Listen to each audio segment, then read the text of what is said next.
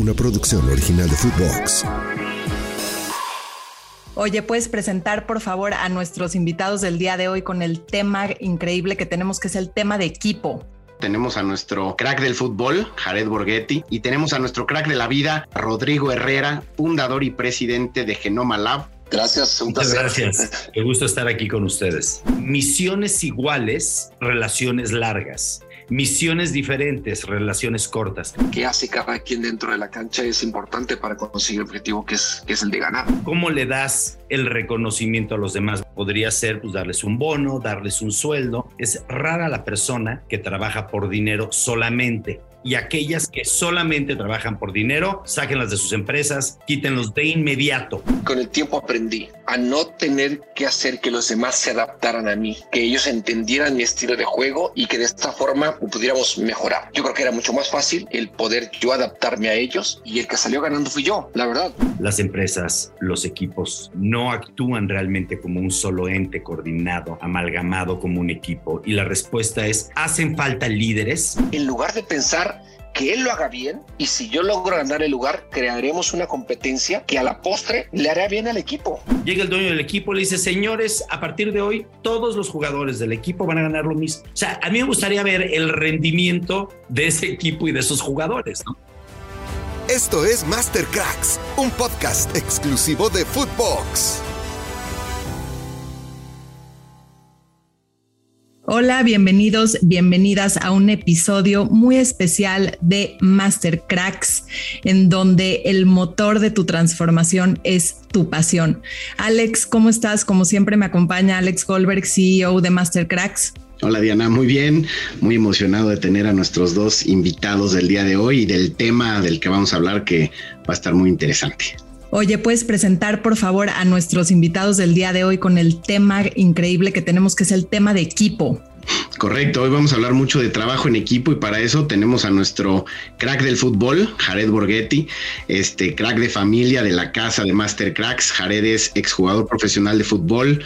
Jugó 86 partidos con la selección nacional, en donde anotó 46 goles, haciéndolo el segundo máximo goleador de la selección mexicana de todos los tiempos. Tiene 2 títulos con la Liga MX, ganador de una Copa de Oro y 3 veces máximo goleador de la Liga MX. Sin duda, pues se repite mucho la palabra goleador, y pues bueno, eso ha sido muy característico de Jared en su carrera. Y tenemos a nuestro crack de la vida, a Rodrigo Herrera. Rodrigo es fundador y presidente de Genoma Lab, una de las principales compañías farmacéuticas de América Latina, que ha crecido a tener presencia en 18 países y con ventas de alrededor de $700 millones anuales. Rodrigo también es miembro original del elenco de Shark Tank México, es conferencista internacional y fue reconocido como emprendedor del año por Ernst & Young en el 2010, entre muchos otros premios que ha recibido. Rodrigo, Jared, bienvenidos a MASTERCRACKS. Bienvenidos. Gracias, un placer. Muchas gracias. Qué gusto estar aquí con ustedes. Pues bueno, si me permiten, vamos a entrarle de lleno, ¿no? Al tema. A mí el tema de equipo me genera muchísima ilusión platicarlo con ustedes, y te preguntaría primero a ti, Rodrigo. He escuchado muchas entrevistas tuyas, hemos escuchado obviamente y te hemos visto en televisión en Shark Tank, y siempre hablas mucho de la cultura, hablas mucho de las personas, hablamos mucho de que una cultura organizacional al final del día pues hace la diferencia en una organización, y creo que pues la cultura está totalmente relacionada con el equipo, ¿no? ¿Qué nos podrías decir de esto? Sí, mira, sin duda la cultura es algo fundamental para pensar en tener un equipo, pero antes de la cultura está la misión. Y hay algo que funciona en los negocios, en el fútbol, me imagino, pero ahorita Jared nos contará, y en general en la vida, que es misiones iguales, relaciones largas, misiones diferentes, relaciones cortas. Cuando tú estás con una persona que tiene la misma misión, o sea, que apunta y que ve hacia el horizonte, hacia el mismo lugar donde tú estás viendo, es muy fácil caminar juntos, porque saben a dónde quieren llegar. Cuando una persona está viendo hacia un lugar diferente o simplemente opuesto al que tú quieres llegar, son misiones diferentes y no van a llegar y no se va a lograr el equipo. Yo creo que el primer paso es entender que efectivamente tienen la misma misión, y ya después que tienes la misión, o sea, Estás en el bosque, ves la luz y dices, oye, ¿vamos a esa luz que se ve allá o vamos a la que se ve atrás? No, pues vamos a la de allá, perfecto. Entonces ya después entra la cultura. ¿Cómo vamos a hacer para caminar este camino juntos, no? O sea, si de repente nos encontramos con una serpiente, ¿qué vamos a hacer? Salimos corriendo, la confrontas tú o la confronto yo. Vamos caminando, aparece un oso en el bosque, ¿qué hacemos? Entonces, esos son los cómo de la cultura, pero el qué, que yo creo que es fundamental para formar un equipo, es hay que enamorar con la misión. Hay que decirle a las personas que van a formar parte de tu equipo qué es lo que se quiere lograr, y yo creo que cuando hay una misión que tiene un propósito lo suficientemente poderosa, es cuando contagia a todos y se puede caminar entonces en el mismo rumbo como equipo, ¿no? Totalmente de acuerdo. Jared, ¿tú qué nos puedes decir en términos de cómo lo viviste en la cancha esto de lo que está hablando Rodrigo? Bueno, es indiscutiblemente que entiendes que la misma misión que tienen todos va a hacer que todo lo que tenga por delante o lo que te vayas a enfrentar sea mucho más fácil. Querer ganar una batalla solo es muy complicado. Podrás hacerlo, te tardarás mucho, pero seguramente saldrás muy lastimado. Y la mejor manera de poder llegar a un objetivo es apoyándote en personas que te van a o que tienen el mismo objetivo y que te van a ayudar y que junto contigo pueden encontrar el camino mucho más fácil, no, mucho más ligero, con menos obstáculos, sin decir que eso no puede llevar a encontrarte con cosas que te harán crecer en el camino y te harán crecer en el sentido de saber que para lo siguiente habrás aprendido algo en ese trayecto. Es que en el fútbol es parecido con muchas cosas. Al final es un trabajo en equipo y no encuentro, un trabajo que sea solamente individual. Es algo que tienes que entender que el valor que hace cada quien dentro de la cancha es importante para conseguir el objetivo que es el de ganar. Sí, a mí me impresiona mucho esto que dicen, porque están en común acuerdo que el trabajo en equipo es fundamental, pero como mexicanos y mexicanas nos resistimos mucho al trabajo en equipo. Y yo vi, Rodrigo, un video que grabaste que me llegó mucho al corazón, que dice que el éxito ya no se mide en bienes materiales. Eso ya no es cool y ya no está de moda. Lo que está de moda es tener un propósito claro que sea mucho más grande que nosotros mismos. Eso me parece inspirador para todos, súper inspirador. Pero ¿cómo nos enfrentamos a esta resistencia del mexicano, de la mexicana, que a la hora de la hora esto suena muy, muy romántico, pero ¿qué está pasando en la cancha? Porque el trabajo en equipo genera resistencia. ¿Por qué no platicamos un poco de eso? ¿No? ¿Cómo lo contagias? ¿Cómo contagias ese propósito, ¿no? Y más que te lo están diciendo dos personas extra exitosos, ¿por qué lo seguimos resistiendo si es la receta al éxito? Claro. Sí.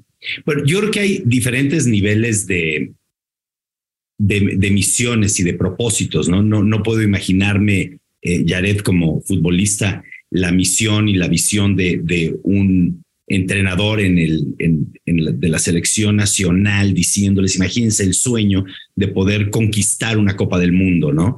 Y poder llevar a México a ese lugar en el posicionarlo en el consciente de todos los países del mundo como un país extraordinario, porque el fútbol sin duda alguna comunica mucho más que solamente un partido, ¿no? En el mundial, y es algo que todos los países le ponemos muchísima energía. Por lo tanto, creo que esa misión es mucho más fácil. Pero imagínate cuando estás en una empresa que vendes, vamos a hacer algo muy simple, ¿no? O sea, ganchos de alambre. Entonces tú tienes una empresa que vende ganchos de alambre y no ¿cómo vas a motivar? El vender ganchos de alambre, perdón. ¿Qué? Que no emociona mucho vender ganchos de alambre. No, claro, o sea, se me ocurre como ejemplo, ¿no? Podemos poner algunos otros más, pero es decir, ¿cómo contagias con ese mismo sueño a las personas que están fabricando ganchos de alambre y que además los tienen que fabricar baratos y con poco costo y que no hay lujos, que hay que apretarse el cinturón porque pues no hay barrera de entrada, porque pues una dobladora de alambre pues es muy, muy fácil de hacer y las hay en China, las hay en todas partes, pero tienes que contagiar a la gente con esa misma pasión con la que contagias, me imagino, Jared, que te los contagiaban para poder ganar una Copa del Mundo en un mundial o hacer un papel sumamente relevante. ¿Y cómo lo logras? eso es una parte muy importante. Y yo creo, algo que me gustaría comunicar es que no necesariamente el objetivo, es decir, en este caso, que creo que no puede haber mucho más como mexicanos que conquistar una Copa del Mundo, ¿no? Pues bueno, para los que somos aficionados, yo no sé de fútbol, pero sé mucho de ser aficionado. ¿Cómo puedes contagiar a una persona que trabaja con un sueldo en una fábrica de ganchos, ¿no? Y ahí viene el gran reto. Y yo creo que la forma de hacerlo es en el camino, es en el momento en el que estás fabricando el gancho, es cómo vas a tratar a tus compañeros de trabajo, cuál va a ser la actitud y la forma con la que se van a comportar, qué tan bien se la van a pasar, porque al final del día, lo único que nosotros podemos impactar en la gran escala de la humanidad es a las personas que están a nuestro alrededor. Y si tienes la gran ventaja de que a las personas que están a tu alrededor es todo el país viendo el partido de fútbol, bueno, pues es una responsabilidad muy importante, pero solamente son 6 empleados haciendo ganchos. Tienes que tener la misma pasión para contagiar de valores que son universales, que es cómo van a estar alegres, cómo van a practicar para sacar lo mejor de ellos mismos, para poder contagiarlo a su vez a sus familias. Y ahí es donde viene un poquito más de creatividad para lograr una gran misión y un propósito enorme en algunos trabajos que pueden suponer que son menos relevantes. Sí, de acuerdo, Jared. Creo que tú ahora sí, en la descripción que daba en tu introducción, ¿no? Máximo el goleador y eres líder y muchos te han seguido en el camino. ¿Cómo has hecho tú en este camino para inspirar, para contagiar, para generar este ambiente de que todos somos uno y vamos hacia el mismo objetivo? Mira, voy a tratar de acomodar ese concepto que acabas de decir para dejarlo claro. Y lo importante que es siempre el darle la importancia a cada persona o a cada departamento que está en proceso de algo, ¿no? Y cómo lograr que esas personas se sientan felices con lo que están haciendo y se sientan motivados. Lo voy a acomodar a lo mío, y específicamente a lo mío, lo que es ser un delantero y ser un goleador.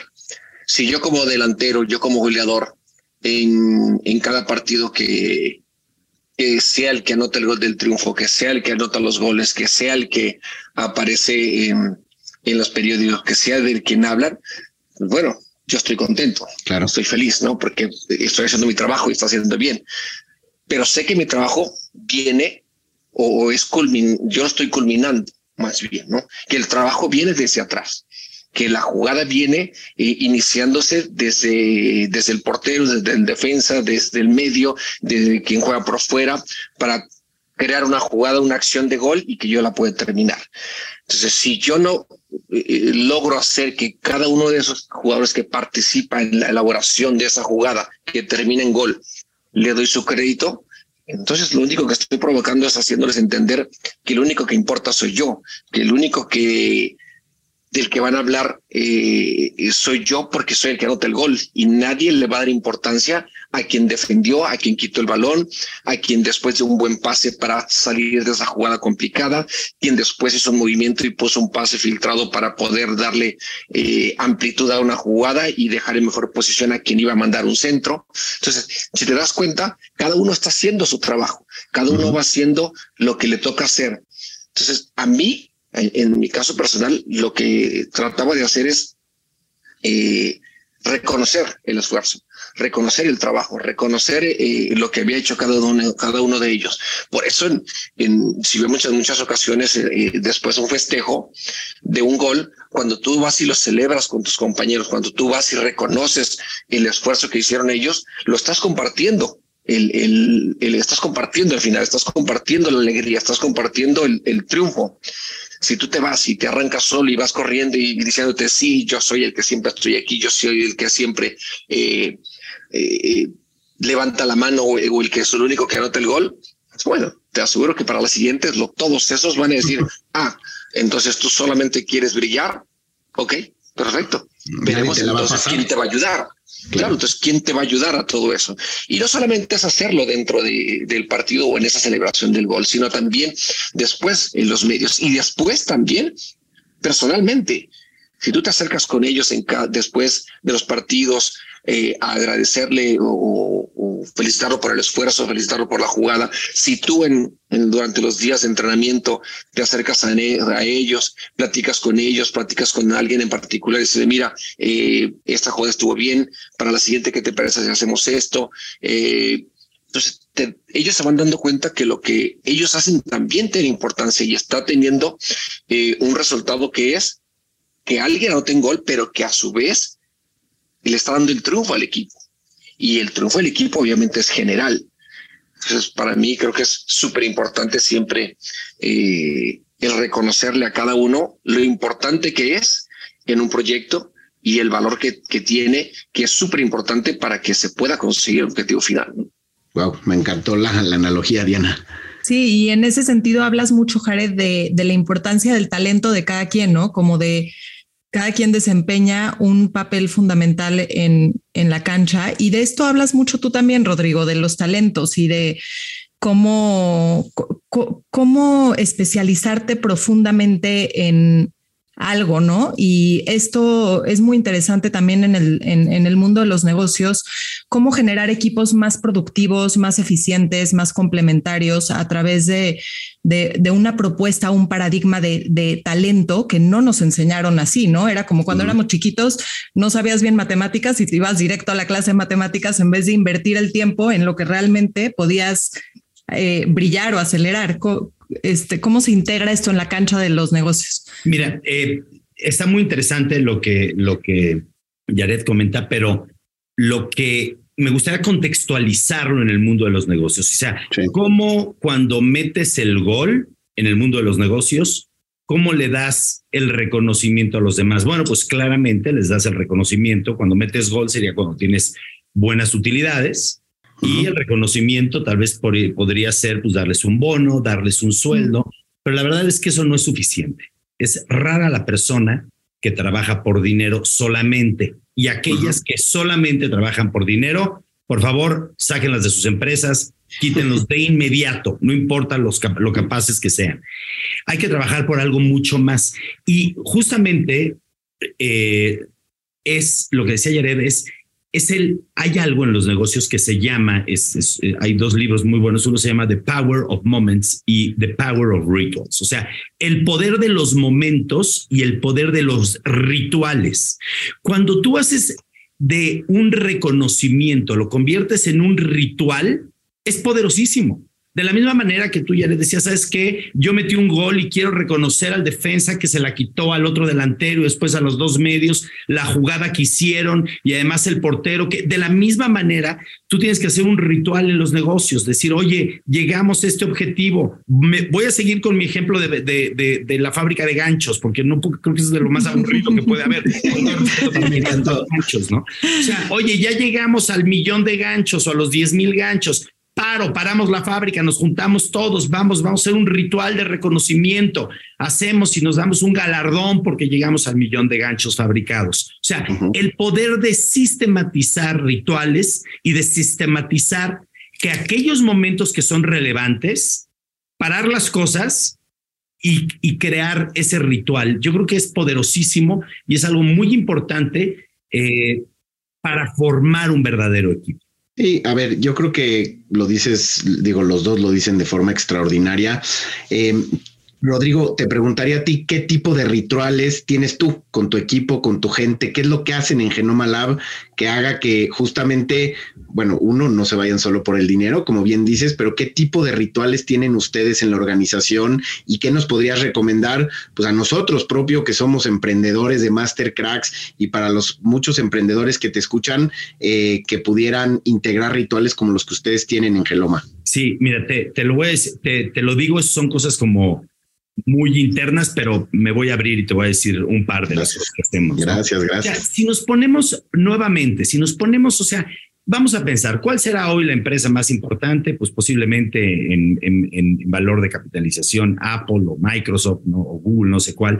Si nos damos cuenta en la dimensión del tiempo y del espacio, pues tal vez en 50 años no existe ninguna de ellas, o en 100, o en 200, o en 500 años. Seguramente no va a haber ninguna de ellas. Y la labor y el trabajo que todos hayan hecho va a ser sumamente insignificante. ¿Qué es lo verdaderamente importante? Es el impacto que podemos tener hoy en cómo hacemos sentir a las personas que trabajan con nosotros y a las personas que son impactadas a través de un producto. Entonces nosotros hacemos varios momentos y varios rituales. Vamos a muchísimas ferias de investigación de ingredientes activos, por ejemplo. Y el mayor motivador que tenemos en Genoma es uno que es como empresa mexicana y latinoamericana, le tenemos que ganar a todas las multinacionales. O sea, ese es el mayor motivador que tenemos. Les tenemos que ganar en que nuestra fórmula sea mejor. Les tenemos que ganar en participación de mercado. Les tenemos que ganar en mercadotecnia. Les tenemos que ganar en satisfacción del producto y recompra de los clientes. Entonces, ese es el mayor motivador y hay varios rituales al momento que ganamos, al momento de la innovación. O sea, hay una serie de rituales y una serie de momentos que nos tomamos para ver semanalmente, te diría, para reconocer el éxito de todos estos pequeños pasos y reconocer a las personas que tuvieron el éxito y reconocer al equipo. Yo sí creo en que siempre es un trabajo de equipo, pero sin duda hay personas que sobresalen más que otras, sin duda. Y tienen que las personas que sobresalen más entenderlo y las personas que no sobresalen tanto también saber en dónde pueden hacer una aportación mayor. Pero lo más importante de todo es que yo creo que es de la misma manera con los hijos. Es muy curioso, ¿no? Lo que pasa con los hijos, que pasa un poco en el trabajo con los colaboradores. Tú no le puedes pedir a un hijo y no puedes educar a un hijo que haga algo que tú no haces. O sea, tú no puedes estar fumando y explicarle a tu hijo lo malo que es fumar.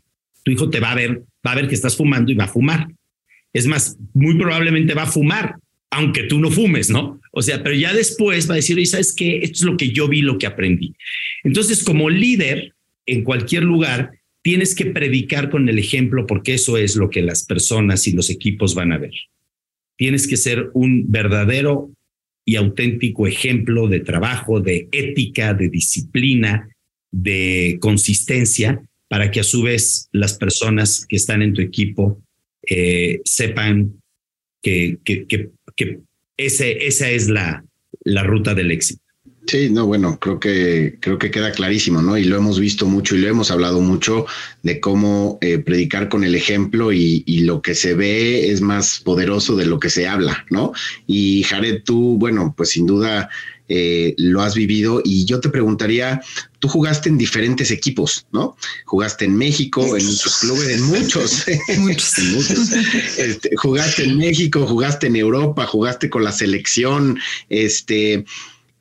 ¿Cómo logras justamente, porque ahorita Rodrigo decía, pues hay gente que brilla más que otra muchas veces en los equipos, ¿no? Y mi pregunta sería, ¿cómo en un equipo logras contagiar a los que brillan igual que tú y cómo, pues de cierta forma promueves el que todos logremos brillar de la misma forma, si es que se puede?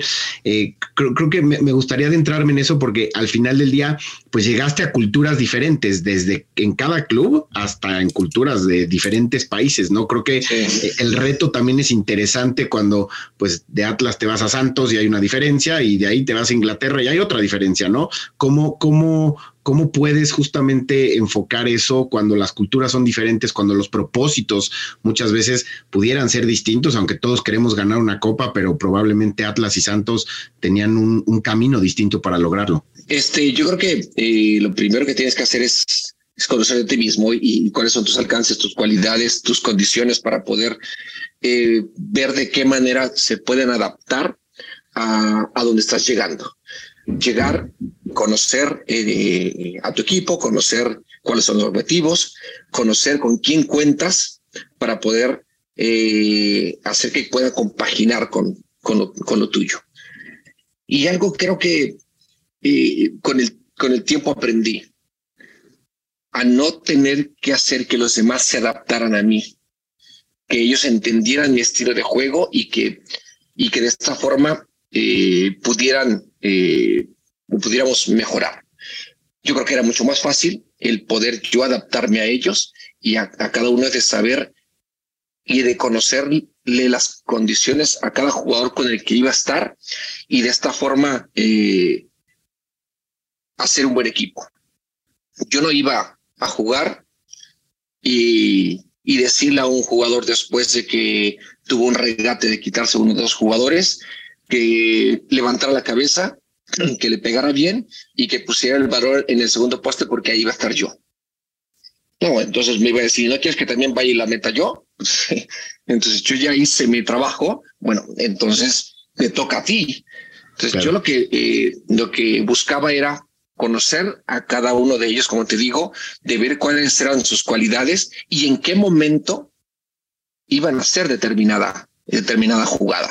Entonces, ¿dónde iba a terminar esa jugada conforme a lo que él había hecho? Entonces, yo buscaba conocerlo bien para que él hiciera bien su trabajo y que yo después hiciera bien lo mío. ¿A qué voy? Es que hay veces que no tenemos que pedirle de más a alguien para que tu trabajo sea fácil. Con que él haga bien su trabajo, él está haciendo su parte y yo tengo que hacer la mía. No estoy buscando que él se acople a mí o quiera yo simplemente hacerlo más fácil. Para mí creo que después me di cuenta que el que estaba equivocado, que el que pedía el balón en determinado lugar era yo. Yo tenía que acoplarme a todo eso y entendí que de esa forma me iba a ir mejor y que él no se iba a sentir presionado de querer tener que hacer más, sino simplemente lo que le tocaba hacer. Y así, ¿no? A cada uno de ellos, creo que aprendí a sacar el mayor provecho a cada uno de ellos y el que salió ganando fui yo, la verdad, porque con el cúmulo de todos, yo lo agarraba para mí, aunque ellos hacían cada uno su parte, que se complementaba con la mía, qué padre. Y que hasta su momento podría decir, mira, él hizo la jugada y se la puso a Jared justo donde Jared estaba. No, sí, que no me importa. Al final mi trabajo era anotar el gol, ¿no? Y no era explicar todo lo demás. Pero sí creo que es una parte importante donde todos tenemos que entender que hacer bien lo que te toca, complementado con alguien más que le toca hacer lo suyo, claro. Y que no se trata de que simplemente tengas que acondicionarlo al otro, sino quien quiere sobresalir, buscar la manera de cómo sacarle el mayor provecho a las condiciones de los demás, ¿no? Rodrigo, en ese sentido, está hablando Jared de la responsabilidad, ¿estás de acuerdo? Como cómo me hago yo responsable, porque muchas veces culturalmente echamos culpas, como es que mi compañero no hizo esto, mi jefe el otro, y eso es un reto que creo que culturalmente heredamos como mexicanos y mexicanas. ¿Qué podrías decirle a la audiencia para generar una nueva forma de vernos como mexicanos, mexicanas líderes, de este autoliderazgo y de ser ejemplo, no importa el puesto que tengas? Claro. Mira, yo creo que hay dos palabras clave que son fundamentales en cualquier persona, para cualquier profesión. Una es la más importante de todas. O sea, la cualidad número uno. Sin esa cualidad, no importa el talento que tenga, no importa nada. Sin esa cualidad, la persona simplemente no sirve. Y esa característica es la actitud. Punto fundamental. Si una persona tiene una actitud positiva, entonces ya partimos de un terreno sumamente fértil. Ahora, después de la actitud vienen muchas otras cosas. Puedes tener una actitud extraordinaria, pero si estás todo el día viendo redes sociales, si estás sin moverte, si estás sin trabajar, sin desempeñarte sin obedecer tus metas, porque somos muy buenos para ponernos metas, pero luego nos desobedecemos y lo peor es desobedecernos a nosotros mismos, ¿no? Eso sí es una cosa terrible. No funciona. Y ya después que tienes una actitud positiva, entonces es donde entra la meritocracia. Es decir, ¿qué persona tiene méritos específicos para cada cosa? Y ahí es donde yo creo que tú puedes acomodar un poquito las fichas y acomodar el juego. Y lo que es algo que es muy importante, que es uno de los grandes fracasos de muchísimos empresarios, de muchos emprendedores, es el que seas bueno para una cosa no quiere decir que vas a ser bueno para otra. Entonces, si había alguien que era bueno vendiendo ganchos y fabricando ganchos, no necesariamente va a ser bueno construyendo casas. Eso es algo que es sumamente importante. Y regresando un poquito a lo que decías de la especialización, bueno, pues es que hay que especializarse y hay que escoger muy bien en la categoría que te vas a especializar. Yo creo que es de las decisiones más importantes de la vida. ¿En qué negocio te metes o en qué te empiezas tu profesión, hacia qué camino va? Porque si te metes a una categoría muy chica, vas a estar acotado y en esa categoría.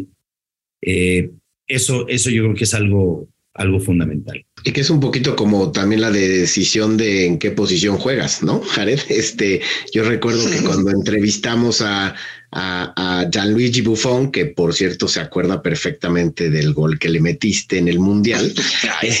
Se lo recordaron ustedes para que sea así. Yo creo que ni se acuerda. Te lo prometo que lo tiene muy clarito. Él nos platicaba que él empezó en la posición de delantero, ¿no? ¿Qué hubiera sido de él, no? Si se hubiera quedado como delantero, quién sabe, y hoy pues ha sido reconocido como uno de los mejores, o más bien el mejor portero del siglo XXI, ¿no? Justamente en esa decisión, ¿cómo decides, ¿no? Y les hago la pregunta a los dos, Rodrigo, Jared, ¿cómo decides querer primero hacer lo que quieres ser, ¿no? ¿Cómo decidiste ser jugador de fútbol? Rodrigo, ¿por qué decidiste emprender Genoma Lab con un sueño que se veía muy difícil de alcanzar? Porque al final del día creo que de ahí parte, ¿no? De una decisión de querer hacer. ¿De dónde nace o ustedes de dónde les nació esa decisión para poderse especializar en este sentido o decidir en qué posición iban a jugar en su vida? Adelante, Rodrigo. Bien, bueno, yo creo que es muy difícil decidir y tener a la edad que empiezas, es muy difícil saber hacia dónde va, hacia el camino, por dónde te va a llevar la vida, ¿no? Lo importante es en ciertos momentos tomar las decisiones que te lleven a estar en categorías grandes. Eso yo creo que es muy importante. Pero ¿qué es lo más importante? Esta es mi sugerencia para todas las personas, para todos los chavos que están en prepa o que están en la carrera. Yo creo que lo más importante es empezar a trabajar hoy, ya, en este momento. O sea, entre más joven empieza a trabajar, es mejor. Puede ser que al menos que seas realmente un científico de alta especialización que está viendo, no sé, edición genética a través de CRISPR y que quiere entender cómo hacer un proceso de células madre. Bueno, hay ciertas cosas que sí requieren un alto grado de estudio y de especialización científica. Pero si tú quieres estar en cualquier ámbito de los negocios, lo que es fundamental es empezar muy temprano y empezar con muchas horas y no descuidar el estudio y jamás descuidar la lectura. Mira, está varios secretos que todo el mundo da en el mundo de los negocios. Es, oye, ¿cuál es el secreto de todos los hombres más brillantes de negocios que vemos hoy? A Warren Buffett, Elon Musk, a todos tienen un secreto, el mismo. Pero lo más bonito de todo es que te lo dicen. Te dicen, voy a compartir mi secreto. Ay, todo el mundo, no todos los emprendedores. Aquí estamos, papel, lápiz, listos para tomar. ¿Están listos? Sí. Este es el secreto. Así que, bueno, la lectura. Ay, todos dicen, sí. Bueno, ese no. Dame los demás, dame los otros. Los buenos, no, dame los buenos. Dame los buenos, dame los que no me cuesten trabajo. Ese es el secreto. O sea, existen las personas que leen y las que no leen. No hay las que medio leen. Entonces, eso es algo fundamental. Cuando tú estás actualizado y estás leyendo y estás trabajando, solito te vas a ir hacia las grandes categorías. No vas a cometer errores de industrias que están, o sea, por decir algo, ¿no? ¿Quién se metería ahorita a la industria del tabaco, por decir algo, ¿no? O sea, a una industria que claramente es algo que va en contra de todas las tendencias éticas de salud, del bienestar, de todo, y que además va en declive porque es algo que está mal, pero esto te lo da muchísimo la lectura. Por lo tanto, escoger primero trabajando y leyendo. Ahí es a donde llegas de forma automática. Creo que es diferente en el fútbol. Jared ya nos contará, ¿no? Sí. De repente, cuando estás y de repente soy bueno para atacar, defender o para ser portero, eso ya Jared nos dirá. Pero en los negocios yo sí les digo, empiecen a jugar cualquier posición, no importa. Si es atendiendo un mostrador o vendiendo o haciendo lo que sea. Si ustedes me dicen qué es lo mejor, para mí lo mejor es vendiendo perecederos, o sea, porque los tienes que vender sí o se te pudren. Entonces te haces un gran vendedor y te haces un gran comprador, entonces eso es un gran inicio. Y después con la lectura y con la carrera que estudies, te va a ir llevando a descubrir tu verdadera pasión. Pero tal vez Jared ahorita nos dice cómo descubres esa pasión para ver qué posición juegas, Jared. ¿Cómo lo hiciste? Cuéntanos. Bueno, son dos cosas, ¿no? Bueno, voy a hablar de dos cosas. La primera es lo que preguntaste de cómo descubres. Yo creo que es muy diferente, obviamente. Lo nuestro realmente lo entiendes desde niño, podría decirlo así, por las cualidades físicas que puedas tener y a lo cual te acomodas y con lo cual te motivas más, ¿no? Habrá algunos o la mayoría creo que les gusta anotar gol. Entonces dice, bueno, si a ti te gusta anotar gol y tienes condiciones, pues puedes ser delantero. Pero también hay gente que le gusta ser héroe. Y ese héroe dice, bueno, yo quiero ser portero porque soy el que los para. Y hay otros que les gusta defender, que es la parte que me gusta, se me dificulta y yo prefiero mejor defender. Sí, creo que el fútbol en ese sentido sí vas identificando desde mucho dónde te puedes ubicar. Y a partir de ahí, pues ya lo vas conociendo un poquito más, te vas adentrando y creo que quien te termina cambiando es seguramente el entrenador, ¿no? Que te puede decir, somos en México, son niños de 14 años, pero tú ya mides 1.80, no, defensor. Porque los altos y los grandes siempre tienen que defender porque tienen que ser más fuertes. Entonces, como que te van etiquetando, pero eso tampoco significa que es lo que tú quieres. Y te terminas a veces, terminas haciendo algo que no quieres y terminas hasta cierto punto, creo, haciéndolo bien, pero no siendo feliz con lo que buscamos. Por eso ves a veces a muchos defensores goleadores, porque esos defensores en su momento quisieron ser delanteros, pero por su físico, el técnico dijo, no, vas a ser de defensa porque tú eres alto, porque vas bien por arriba y porque estás fuerte. Entonces, a veces se terminan confundiendo en ese sentido y que terminan siendo buenos, ok, está bien, pero yo creo que no siendo felices dentro de lo que ellos buscaban. Hace rato también Rodrigo decía de que el que seas bueno para algo significa que puedes ser bueno para muchas otras cosas más. Y yo lo relacionaría también con el jugador de fútbol. Un jugador de fútbol puede ser puede ser excelente en cierta posición, pero tiene cualidades para jugar en otras. El problema que sí lo hace, pero no lo va a hacer tan bien como alguien más. Aquí la cosa es que si tú ya eres un jugador destacado en cierta posición y el técnico, por ser destacado, te quiere poner en otra posición, lo que tú ya demostraste en un lugar, lo que tú ya demostraste en esa posición, va a ser difícil que en otro lugar lo puedas igualar, porque por más que lo hagas bien, tampoco serás excelente, porque tu excelencia la haces en otra parte. Claro. Y en muchas ocasiones nos equivocamos, nosotros los jugadores, que decimos, por jugar yo juego donde sea. Y no, créeme que ese discurso al final está mal, porque que ya te conoce, la gente que ya espera de ti algo, tú en otra posición, la gente no lo va a entender. La gente se va a quedar con la idea de que en el lugar en el que estés, tienes que hacer lo que hacías antes. Ellos no van a saber que hoy tienes otras responsabilidades. Ellos no van a saber que tienes otras funciones. Ellos lo único que buscan es que seas el de antes. Y ahí creo que el que termina perdiendo es uno mismo. Por querer estar, por querer abarcar más, termina siendo menos. Y terminas haciéndote daño tú mismo. Así es que yo creo que si en algo destacamos, hay que hacernos en esa posición el mejor. Y que también se rompe un poco justo ese sistema del que tú decías, ¿no? De que viene la pelota desde que la tira el portero y pasa por todas esas posiciones. Si decides como que dobletear una, se rompe ese sistema que hace que un delantero pueda meter ese gran gol, ¿no? Sí, o sea, como dices, zapatero a tu zapato. Tú haz lo tuyo, que complementado con el de alguien más, seguramente harán una fábrica.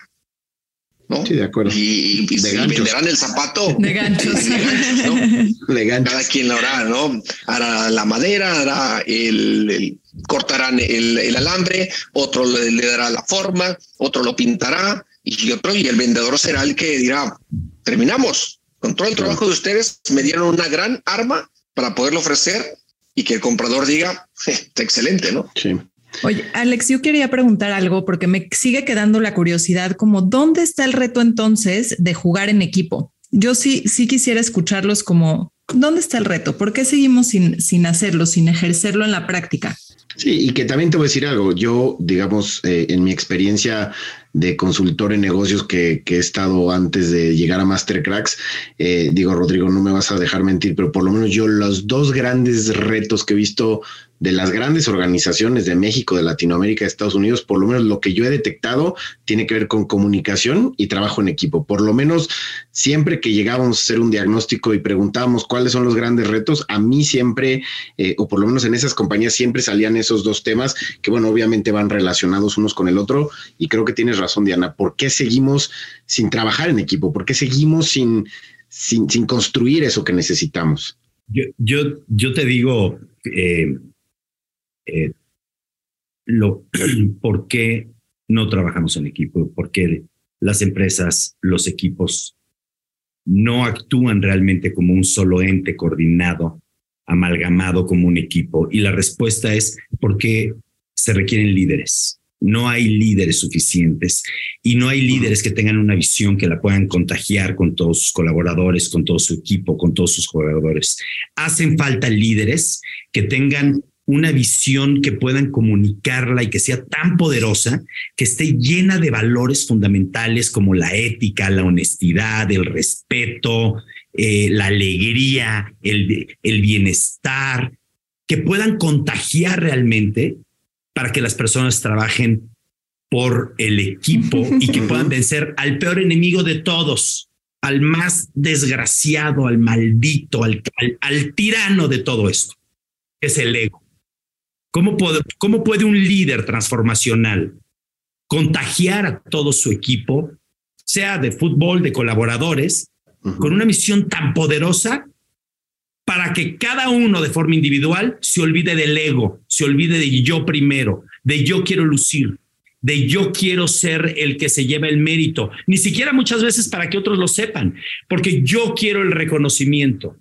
Es una situación muy difícil. Mira, yo recuerdo cuando era niño, tenía hicimos un concurso de venta, armábamos un producto en el taller de modelado, se llamaba, que era de artes en aquel entonces, que era un líder extraordinario. Él llegaba y veía en ti lo más profundo de las necesidades que tú querías sacar. Y te decía de una manera tan particular y se acercaba tanto a ti, te llegaba, te veía fijamente a los ojos, ponía atención a detalle de todo lo que tú le decías, te ponía el brazo en el hombro, te escuchaba y te decía, ¿sabes qué? Esto lo vamos a hacer, lo vamos a lograr. En aquel momento era llegar a una meta para hacer un donativo en secundaria, juntar periódico y además hacer unas tablas de modelado. Pero era un gran líder porque conectaba con cada uno y después tenía esa habilidad para, sin que nadie compitiera entre ellos, formar y ver el resultado de un grupo. Entonces, si tú me dices que es un líder que tenga la capacidad suficiente para poder extinguir los egos individuales de los colaboradores del equipo. Eso es lo que hace falta y yo creo que no podemos culpar a nadie más que al líder. El líder es realmente quien debe de tener esa capacidad y para tomar una posición de liderazgo te tienes que entrenar y tienes que saber que lo más importante es entender las emociones de tu equipo para poder amalgamarlos y que salgan triunfantes. Pero le puedo meter un poquito de salsita a eso. Me encanta lo que dices, pero es que yo creo mucho en la responsabilidad personal. O sea, yo estoy de acuerdo contigo y creo que el líder va a ser va a ser este paraguas que va a a fundir la misión de una empresa y va a generar una entidad, va a convertir un grupo de personas en un equipo, ¿no? Digamos que lo veo de esa manera, pero creo que también hay un trabajo personal de todos los demás, como ¿por qué necesito tanto reconocimiento? ¿O por qué no puedo trabajar en equipo? Esas son preguntas que te tienes que hacer a nivel personal, que a lo mejor no dependen solamente de un equipo, dependen de tu propio desarrollo, ¿no? O sea, yo lo veo así, creo que es la combinación y no sé, me encantaría escucharte, Rodrigo, para ver qué opinas. No. Tienes toda la razón. Es que este mensaje y esto que comuniqué va más orientado hacia los líderes. Ahora, como miembros de una organización y de un equipo, dos cosas nuevamente, ¿no? Uno, la actitud abierta, positiva, y dos, meritocracia. ¿Qué tanto voy a aprender? ¿Qué tantas horas y esfuerzo le voy a meter para poder en esa tabla de meritocracia estar hasta arriba? O sea, mi pregunta para ti, Jared, a ver, es muy fácil. ¿Qué pasaría? Imagínate que de repente un equipo de fútbol, no sé, ¿cuál es el equipo hoy que tiene la nómina más alta? El París, ¿no? El París Saint-Germain, o el Real Madrid, o el Barcelona. Imagínate que de repente, por eso el tema de la meritocracia es fundamental. Igual que en un negocio, igual que en una empresa. Imagínate que de repente llega el dueño del equipo y le dice, señores, a partir de hoy, todos los jugadores del equipo van a ganar lo mismo. Todos van a ganar la misma cantidad de dinero. O sea, a mí me gustaría ver el rendimiento de ese equipo y de esos jugadores, ¿no? O sea, me gustaría ver los juegos ganados, los juegos perdidos y los juegos empatados. Sería muy interesante el experimento. De verdad, sería algo que valdría la pena muchísimo hacerlo, ¿no? O sea, no podemos olvidar que el aspecto de meritocracia es lo que nos hace autosuperarnos. O sea, si yo estoy en un ambiente donde tengo las bases suficientes, o sea, por ejemplo, en un equipo de fútbol o en una empresa, de ya estoy en la empresa, a ver, espérame, tú ya entraste a una empresa, no importa cuál, una empresa grande, importante, mediana, la que sea, ya estás adentro. Sí. El límite nada más es que seas la posición número 1 de esa empresa. Es tu único límite y ya depende de ti. A través de la meritocracia, de cuánto estudies, cuántas horas le metas, cuánto te esfuerces, cuánto conozcas a tu competencia, es decir, la ruta del éxito yo creo que hoy más fácil que nunca antes en la historia está trazada, ¿no? Hoy tenemos acceso a toda la información que queramos para poder tener los conocimientos y las aptitudes para poder triunfar. Lo que no hay manera de que funcione es con una actitud negativa. O sea, por eso la actitud es indispensable. Con actitud funciona, eso para los colaboradores. Ahora, como líderes, pues lo que ya platicamos, ¿no? Sí, claro. Eso me da paz, porque entonces queda el circuito cerrado. Bueno, ya los últimos comentarios para cerrar, Jared, algo que nos quieras dejar, sí.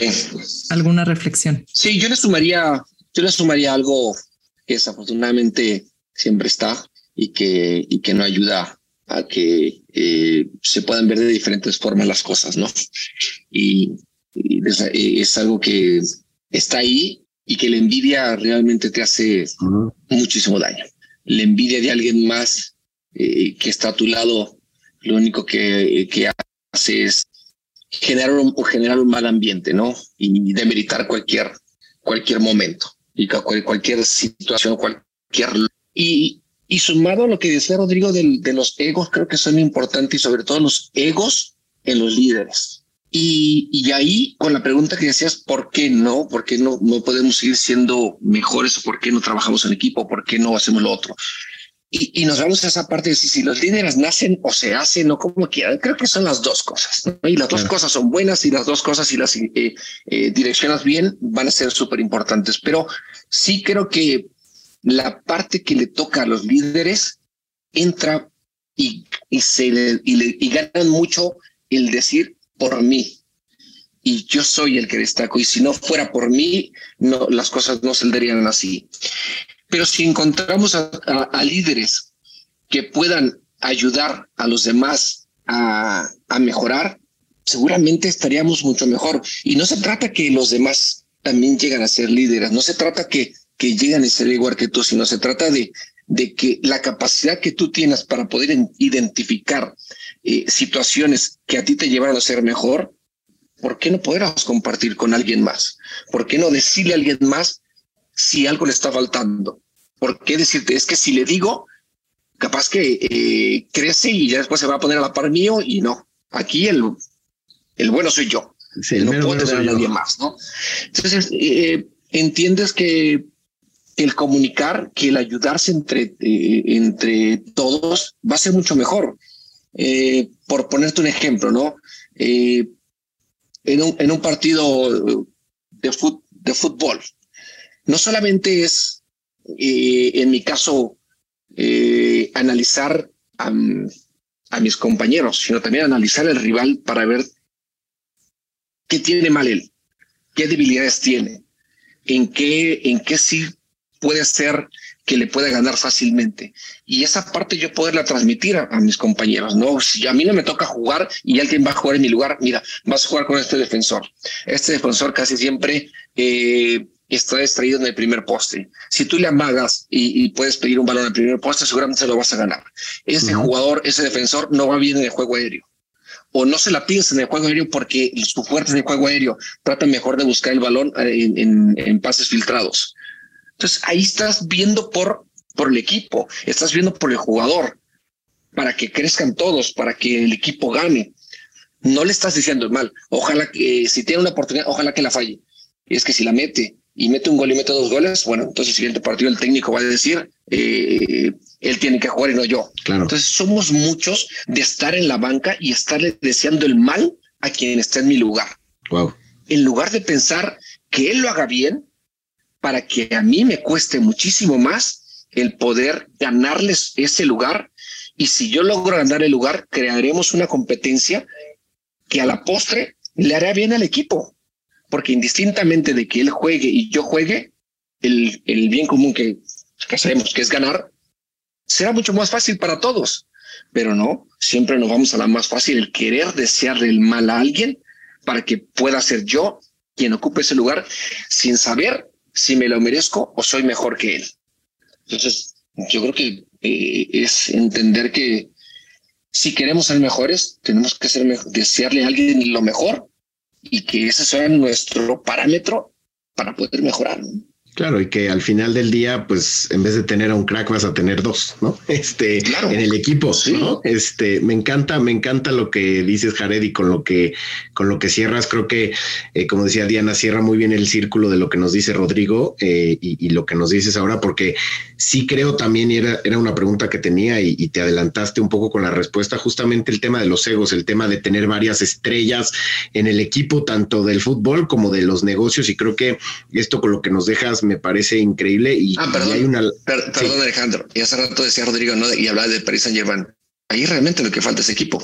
No hay equipo, porque todos son figuras, porque todos quieren hacer para sí mismo. Entonces sí, ahí te das cuenta que cada quien jala por su lado. Claro. Y claro que destacan porque son grandes jugadores, pero si ellos jugaran realmente como equipo, sería otra cosa. Por eso hay otros equipos con menos calidad que compiten, porque todos saben exactamente qué es lo que quieren, trabajaron por un bien común, se ayudan entre ellos, se exigen entre ellos, y seguramente les costará mucho más ganar un encuentro contra ellos, que son figuras, pero tienen un objetivo común. El otro es, te la doy a ti, y tú con la calidad que tienes, tú arréglatela solo. Yeah. Bueno, no pudiste, bueno, acá hay otro que él sí puede también ayudarte. Y ahí van. Simplemente esperando que alguien haga algo extraordinario, ¿no? Mira, qué interesante. Sí. No, y ese es el cierre perfecto con lo que empezó Rodrigo justamente, ¿no? De la misión y tener un propósito claro, el cual el equipo sigue. Porque mucho más allá de, y Rodrigo, tú lo has dicho en muchas entrevistas, el que te da resultado pero no está alineado a los valores, ese no se queda en la empresa, ¿no? Claro. Entonces, pues creo que es una manera extraordinaria de cerrar esta gran conversación. Les agradecemos muchísimo su tiempo. Ha sido uno de mis episodios favoritos en cuanto a aprendizaje. Me caen muchos 20. Y también para mí. Eso le dice bien a todos. Sí, ¿no? Seguramente, pero también para mí, la verdad, yo aprendí muchísimo con Rodrigo. Muchas gracias. No, muchas gracias. Yo soy afortunado realmente. Muchas gracias. Un gusto, un placer gracias. Y felicidades por el programa. Muchísimas gracias. Bueno, antes de despedirnos, Rodrigo, la gente, ¿dónde te puede encontrar? Sé que eres asesor, ayudas a muchos emprendedores. ¿En dónde te puede encontrar la gente? ¿En qué canales? En mis redes sociales es en Twitter es Rodrigo Herrera A, En Instagram es Rodrigo Herrera y en Facebook es Rodrigo Herrera. Perfecto, Jared. ¿A ti en dónde te puede encontrar la gente para seguir con buenos consejos? Jared Borgetti en todos lados, no creo que exista otra. el único. No, en Facebook, obviamente Jared Borgetti, en Twitter Borgetti58, en Facebook Jared Borgetti, en TikTok Borgetti58, en Instagram Borgetti58 y chao. Buenísimo. Pues muchísimas gracias. Y ya no hay nadie más, sino también ahí estaría, yo creo. Muchas gracias. Gracias. Nos vemos. Hasta la próxima. Un placer. Gracias. Cuídense. Chao, chao. Bye. Esto fue MASTERCRACKS, un podcast exclusivo de Footbox. Una producción original de Footbox.